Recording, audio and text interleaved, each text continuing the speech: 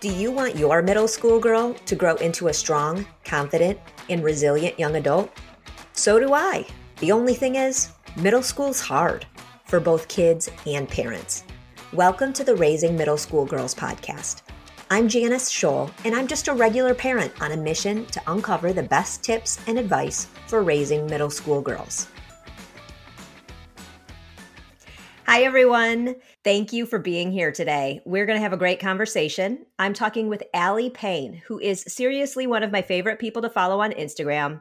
You should probably just pause this right now and go follow her so you don't forget. She understands the parent-teen relationship at a different level.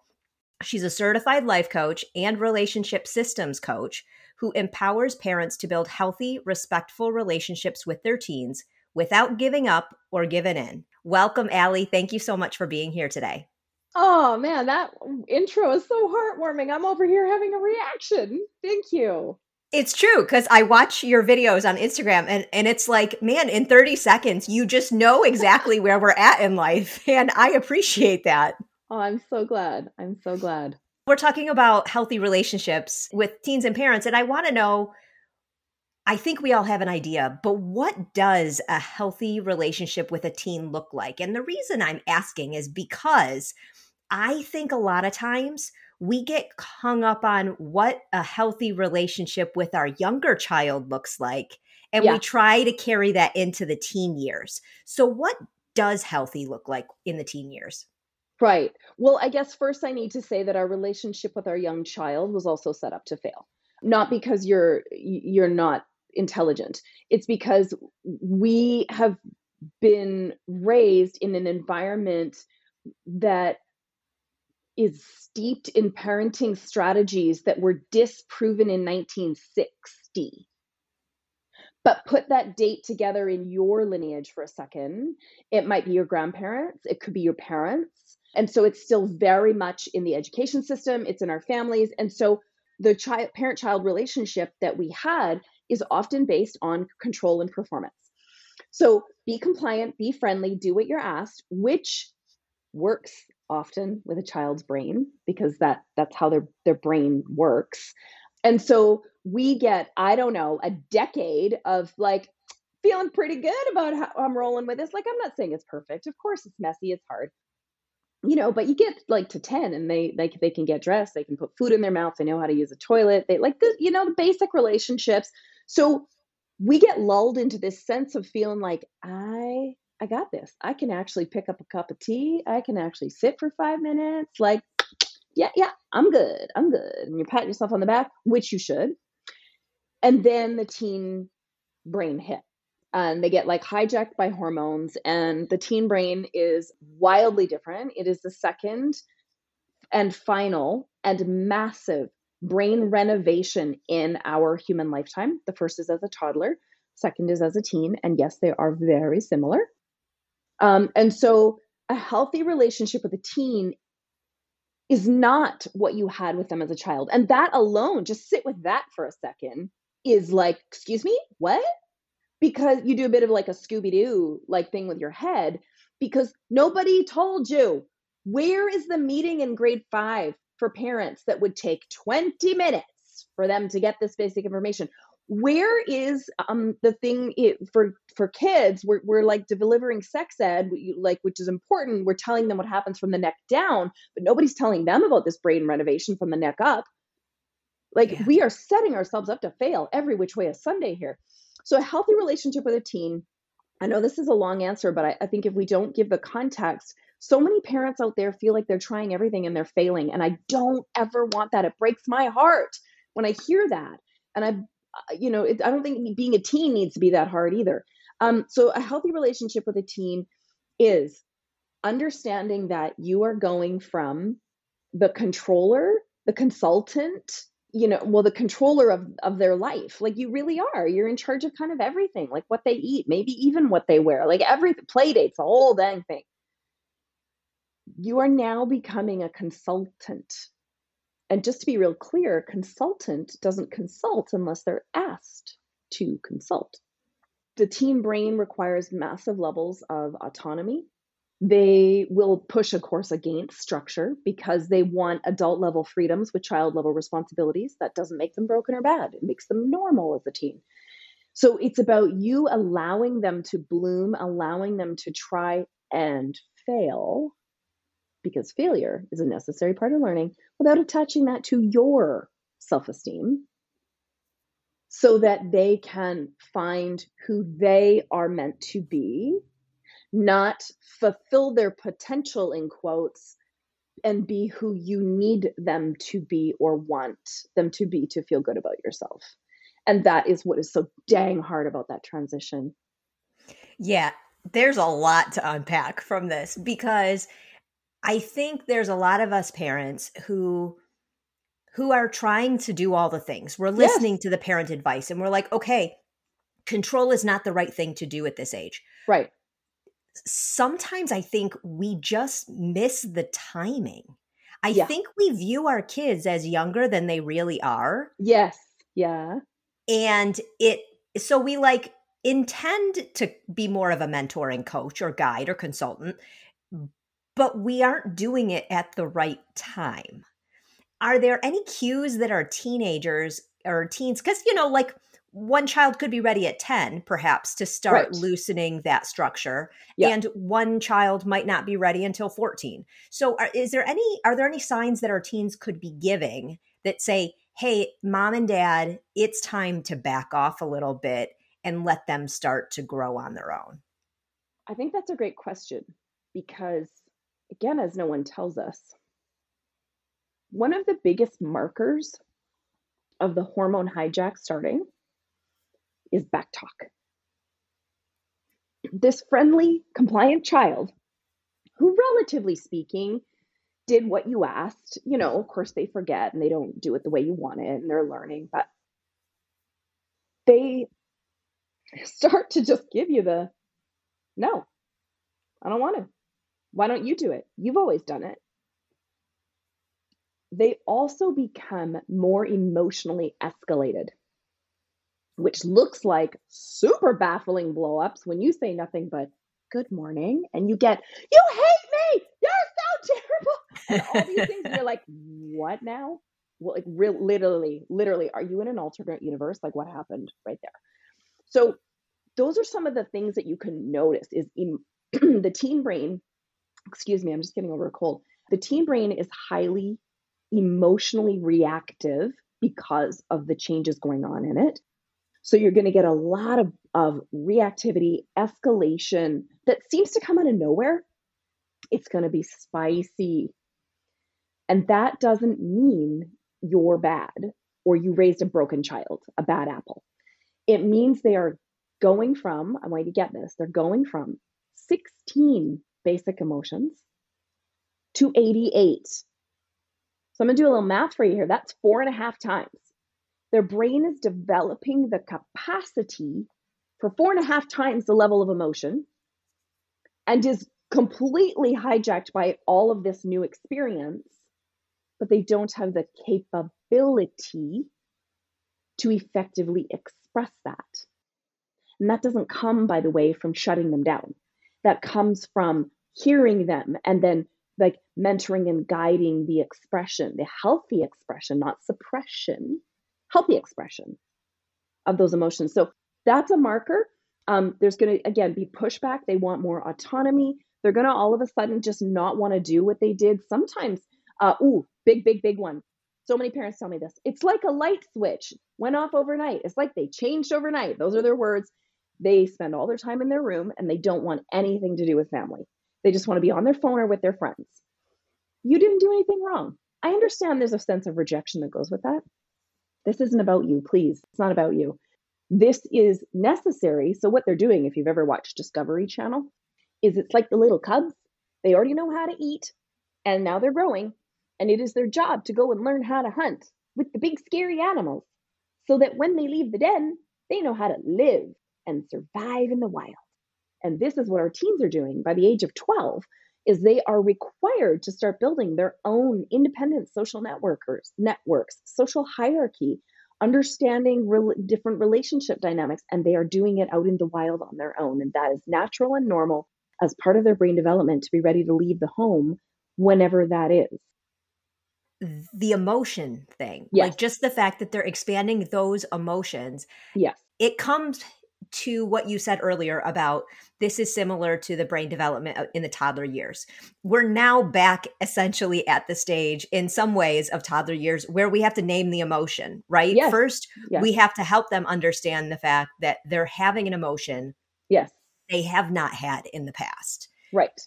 And you mentioned that we have to then help them figure out what the healthy expression is. Right. I'm going to be perfectly honest. I think I'm better at expressing certain emotions than I am at others. So, I mean, I think this for me is tough. And I'm going to give you an example. There are some experiences that my child has, and I see the emotion and I feel the emotion and I want to take it away. I don't want, and it's in good faith, it's in good conscience. Like I want to help my children avoid that feeling. Sure. I think you're telling me not to do that. Yeah. Because that model of parenting I mentioned before, behavioralist that was disproven in 1960, essentially it said, ignore emotion. Emotion is dangerous. You only parent and acknowledge behavior. So what has happened is we have generations of people who are really uncomfortable with the entire human range of emotion, which is normal.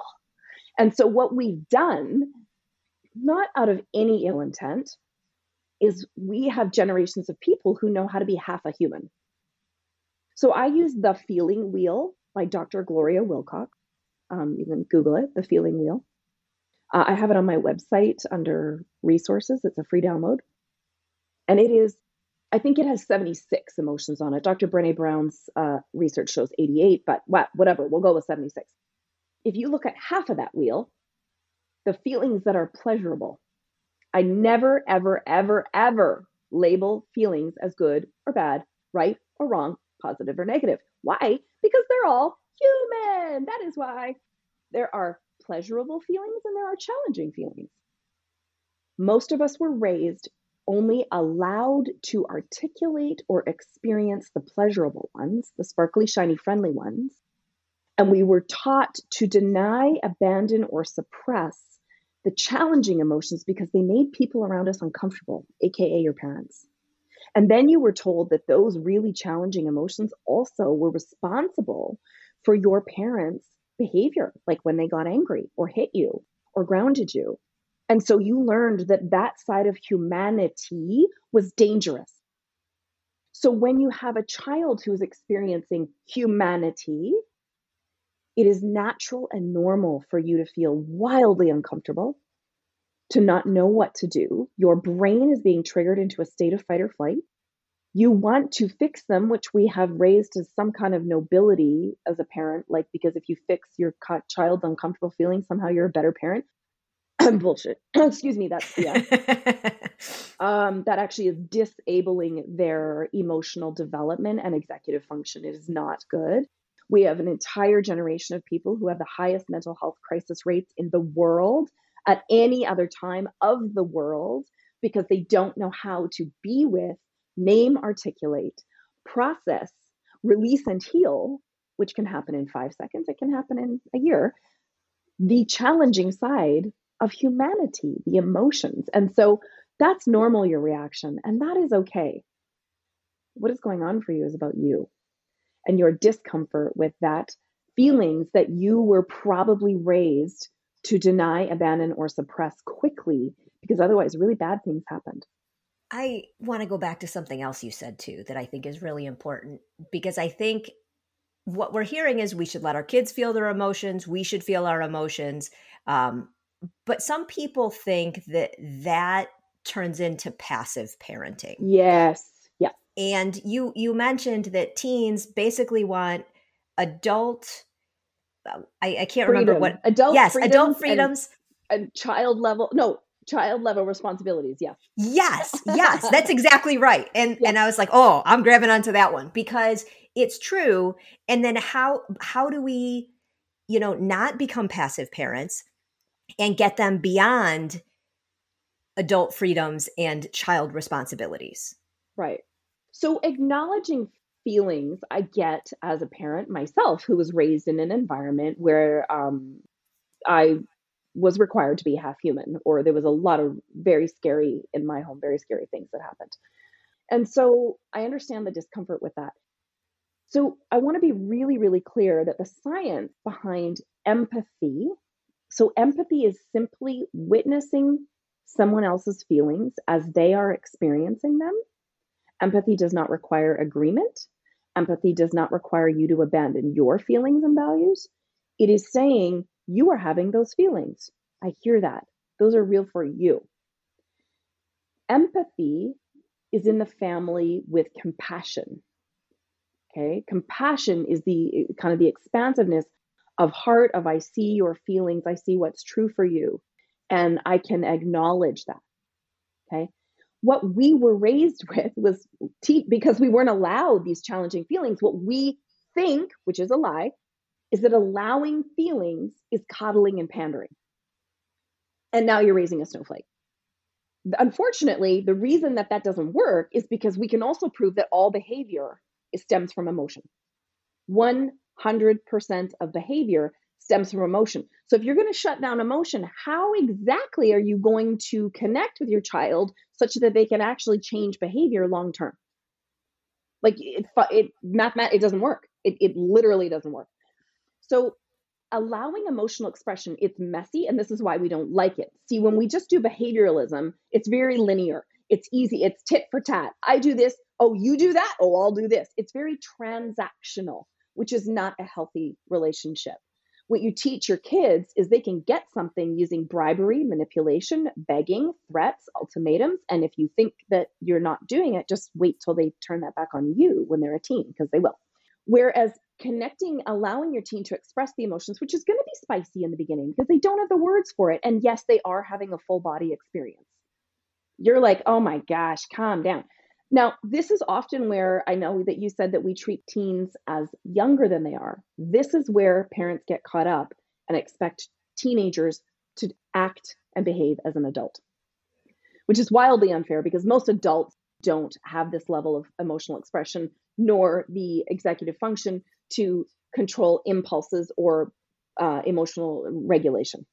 Okay. But we expect teens to do it. Because why? Because we see them as young adults. They're as tall as you. They look at you. They can drive. They can, like, come on, get yourself together. Except that their brain doesn't actually fully form. The new science doesn't fully form until they're 28. In fact, there's new science showing that the 20s is now one of the most important decades because of that.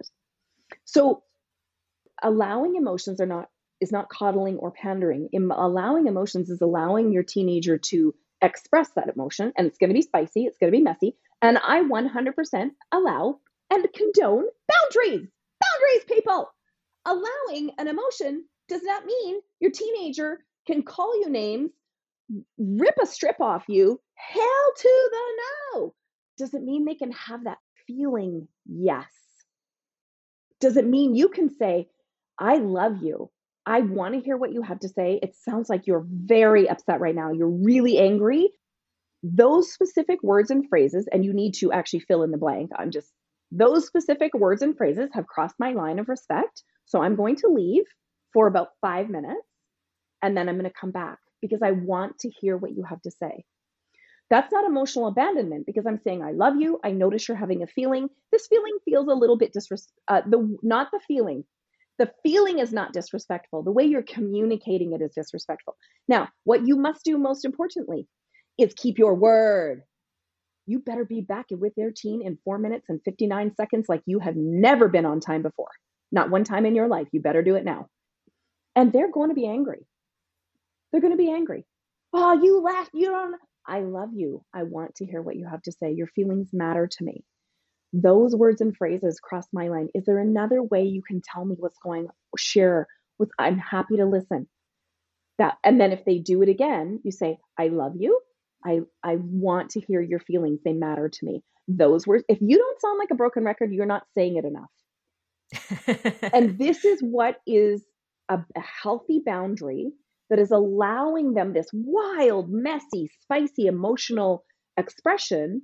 And you are saying, I love your emotions. I love you. All emotions are human.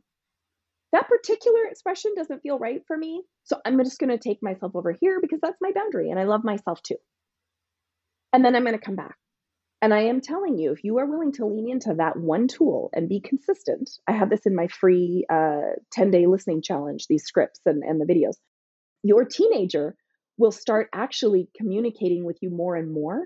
And they're going to do it in a less escalated way because they know you care and you will listen. So long, and they also know when they cross the line, you're going to leave and they're going to get less angry.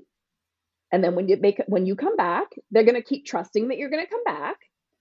So they're not alone in their feelings. See, you and I developed a lot of these issues because we were alone in our really challenging feelings because they were not okay. And that can be some of the source of some big mental health challenges. That's a big answer, but I hope I got It's there. a big answer, but I think it gives people, first of all, like, we're not going to say something to our kids that is going to be effective 100% of the time Nope. on the first try. Nope. And I think that's important. And I want to dissect that in a second. But the other thing you're saying is, no, it doesn't mean you can tear apart the house. It doesn't Nope. mean that you can be mean to your brother or sister. It doesn't Nope. mean that you can be disrespectful in your language to others. What you're saying is, like, I understand that you have the feeling and that's okay. I Because all love you. feelings are okay. Yeah. And then by allowing the time, you're also giving them the knowledge that, like, you have the feeling and it will pass. Right. And that, I feel like, is really important. You know, we know that a tantrum with a toddler is going to end. Yep. But sometimes life with teenagers feels like it's going for a lot longer. Yes. But yes. allowing that time for both parties to, like, step away, I think that's great. So the next question I have is, you know, there are a lot of parents who are trying all of the things. Yes. And they're listening to the advice and feel like it's not working. It's just not working with their teen. Is that because we're not recognizing that we need to keep doing it, that we need to sound like a broken record? Or what is driving that? When parents are trying and you still find that it's not working, there's still a disconnect. What is causing that disconnect? Yeah, I think you alluded to it there. It's essentially like you're going to a buffet, okay? Because what you're getting from information, different experts, authorities, whatever, on social media or books or podcasts, is you're getting snippets of this and that, okay? So it's like a buffet. You're having a few bites of everything, right? The problem for your teenager is that because you're getting snippets of something and then trying them because you are loving and courageous and want to be you already are an amazing parent, but you want to support your teen. You just don't know how because we're not taught this stuff.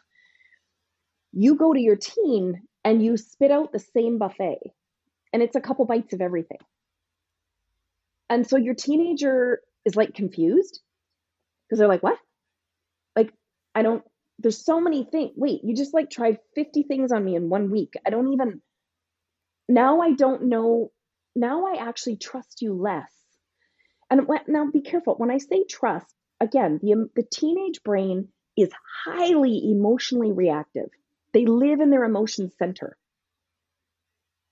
When you are constantly changing channels or at the buffet, that is a breach of trust because they don't know that you're not the anchor so they can be the kite anymore. You became the kite too. And they're like, what is happening? So you get less of the results that you were hoping for, even if the tools you chose were great, amazing, science-backed, research-based, great. So what I do in my programs, especially my 5-day challenge, is I only introduce 5 tools. Super simple, word for word, and some of them are in my free listening challenge. Please stop going to the buffet because that will get you nowhere. Consistency with a teenager is the name of the game. Remember when they were 2 and you had to keep doing the same thing over and over so that they learned and they knew you meant it, but you weren't doing the 100 things. You were doing like 3. You could probably point out, if I asked you, you could probably say, yeah, you know what? The top 4 things I did when they were a toddler that really, they were hard. I had to keep doing them, but really got them. were these. Well, it's no different when they're a teen. And every relationship is different. Every parent is different and every teen is different. So is it the same 5 tools for everyone? No, but I can give you the top 5 science-based tools that work in relationship. And so trying everything based on your gorgeous intention to want to change by listening and reading and doing all the things creates inconsistency, which undermines your effort. And that breaks my heart. I want everybody to sit with that for a second. I cannot be the only person who totally understands what you just said, because you're saying it because it's happened more than once to people you work with.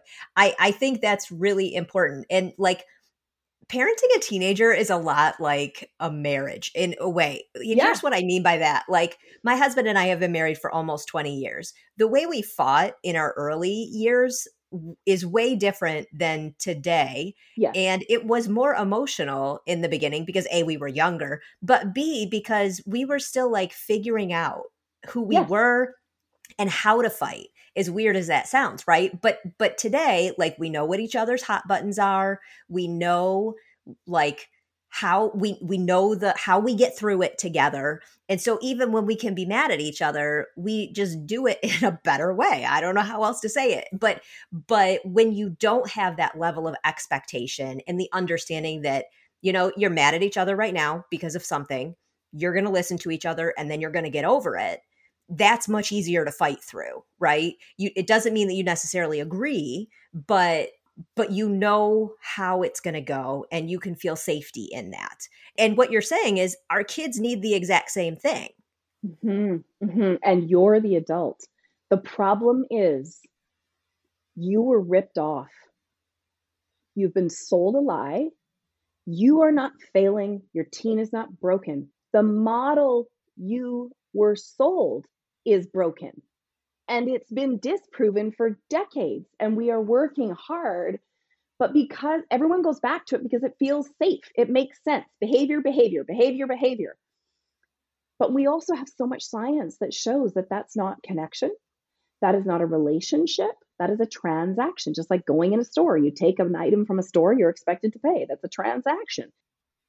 Transformational relationships connect at an emotional level to understand that all behavior is driven by emotion. So you understand and learn the specific, not 100, specific tools to connect before you correct. And when you connect and allow the emotion in a safe container to understand the emotion that drove the behavior, because if you don't understand the emotion that drove the behavior, what's the point of disciplining or consequencing the behavior? Like that's like only having a hammer as your only tool and you're smashing holes in the walls when it just needed like a little touch up paint. Like, ease up. Whoa, sheriff. So it's not you as a parent. I can't say that enough. It's the hard reality that parenting a teen requires more emotional awareness than you were probably given as a child. And this is why parenting teens is so hard, because you are probably going to need to reparent yourself to be comfortable with the whole humanity of emotions so that you can also be the best parent for them. And it's not an easy ride, and it is doable, and you don't have to do it alone. Yeah, I think there's got to be some parents out there right now who are like, I know I was not given the tools to feel the full range of emotions, and Right. they want to do the work. Can they start with the tools in parenting their teen while working on themselves? Or do they, you know, like, what comes first? Because we only have so many years with these kids. We want to get it right, but I mean, the type of work you're talking about internally, I think takes a long time as well. Yeah, unfortunately, it's like that your teen shows up and it's like someone shoves a fire hose in your mouth and then like opens the hydrant at full. Yeah. And so is it linear and tidy? No, I'm sorry, it's not. It is a duality that is hard. It is messy. And that is why there's support. So in my program, that's the module 1 is dealing with generational beliefs, that because you have to know how you have arrived at the parenting to understand why the parenting is the way it is. And somehow sometimes why you are but not from a judgment or blame place. There's zero judgment or blame. So it's a duality. And it's like, look, you've never been a parent of a teen before. So stop expecting yourself to be perfect. And your teenager has never been a teen, never ever did they understand they were going from like a VW wagon to a Ferrari. No one told them that. And no one gave them driving lessons, but there they are. They've never been a teen before either. So if you can give yourself a little bit of grace, because this perfectionism about how it's all supposed to look like all the social media and the movie and be the puzzle family that posts on Instagram, and oh my gosh, stop it already. Stop it. Half of the struggle of parenting a teen is the expectation you have of yourself and them that's making it hard. So stop. It's hard.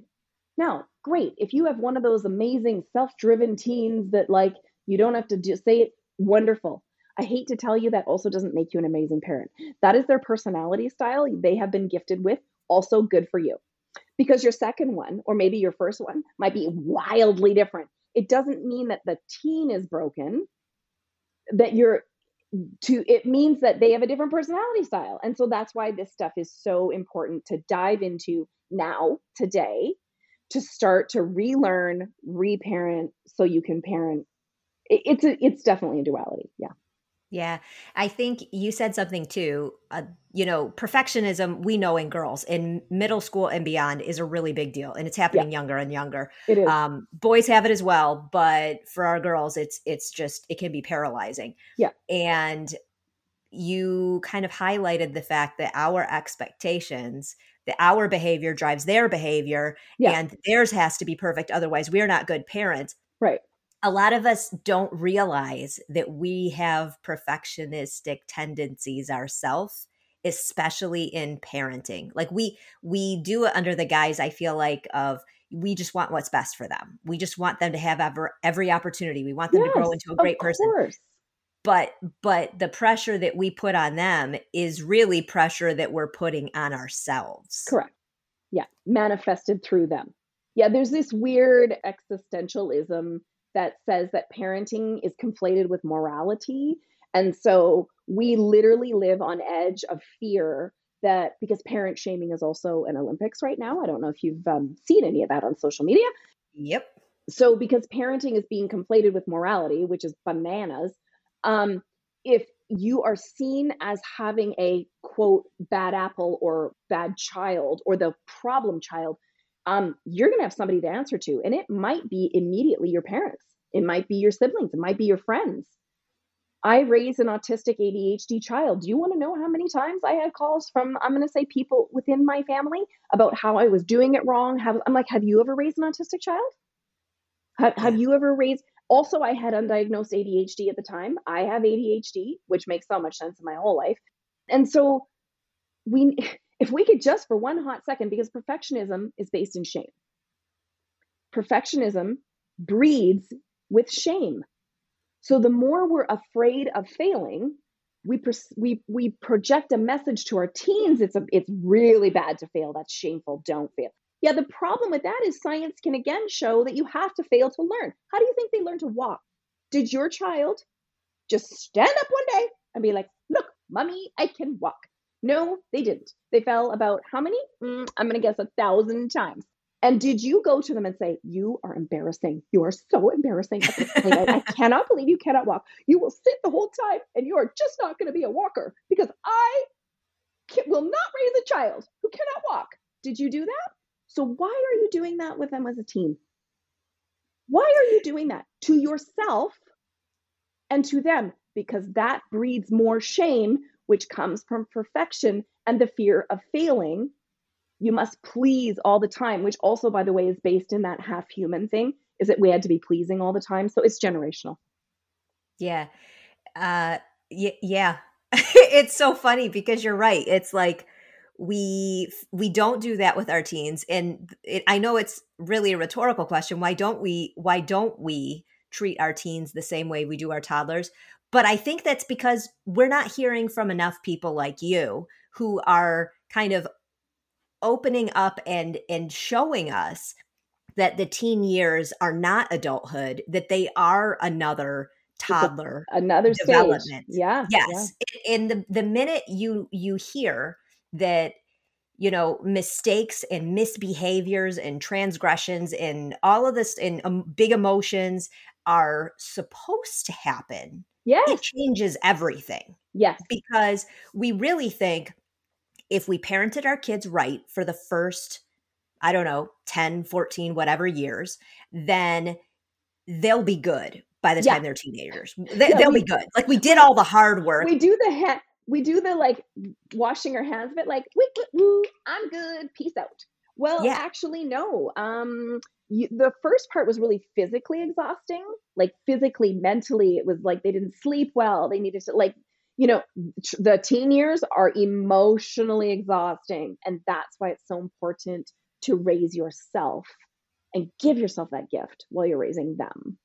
Thank you so much, Allie. This has been really enlightening. And I think it's given people the understanding of how to look at boundaries while still being respectful of emotions. Yes. And if we have folks who want to learn more about your program or the challenge that you mentioned, where can we find you online? Best place to find those is my website, AlliePayne.com. It's ALYPAIN. There's a big banner at the top. I have a free masterclass that explains all of the kind of things I'm talking about. And if you go to the menu, look under resources, the 10-day challenge is there. That's free. And then on social media, I'm at Allie Payne on TikTok and Instagram, ALYPAIN. Awesome. Thank you so much, Allie. Thank you.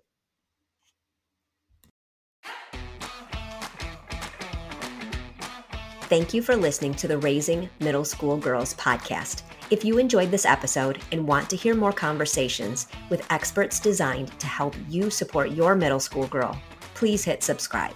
You can also sign up for the newsletter at the link in the show notes to receive emails about tips and resources, upcoming events, and new podcast episodes, all designed to support you and your child.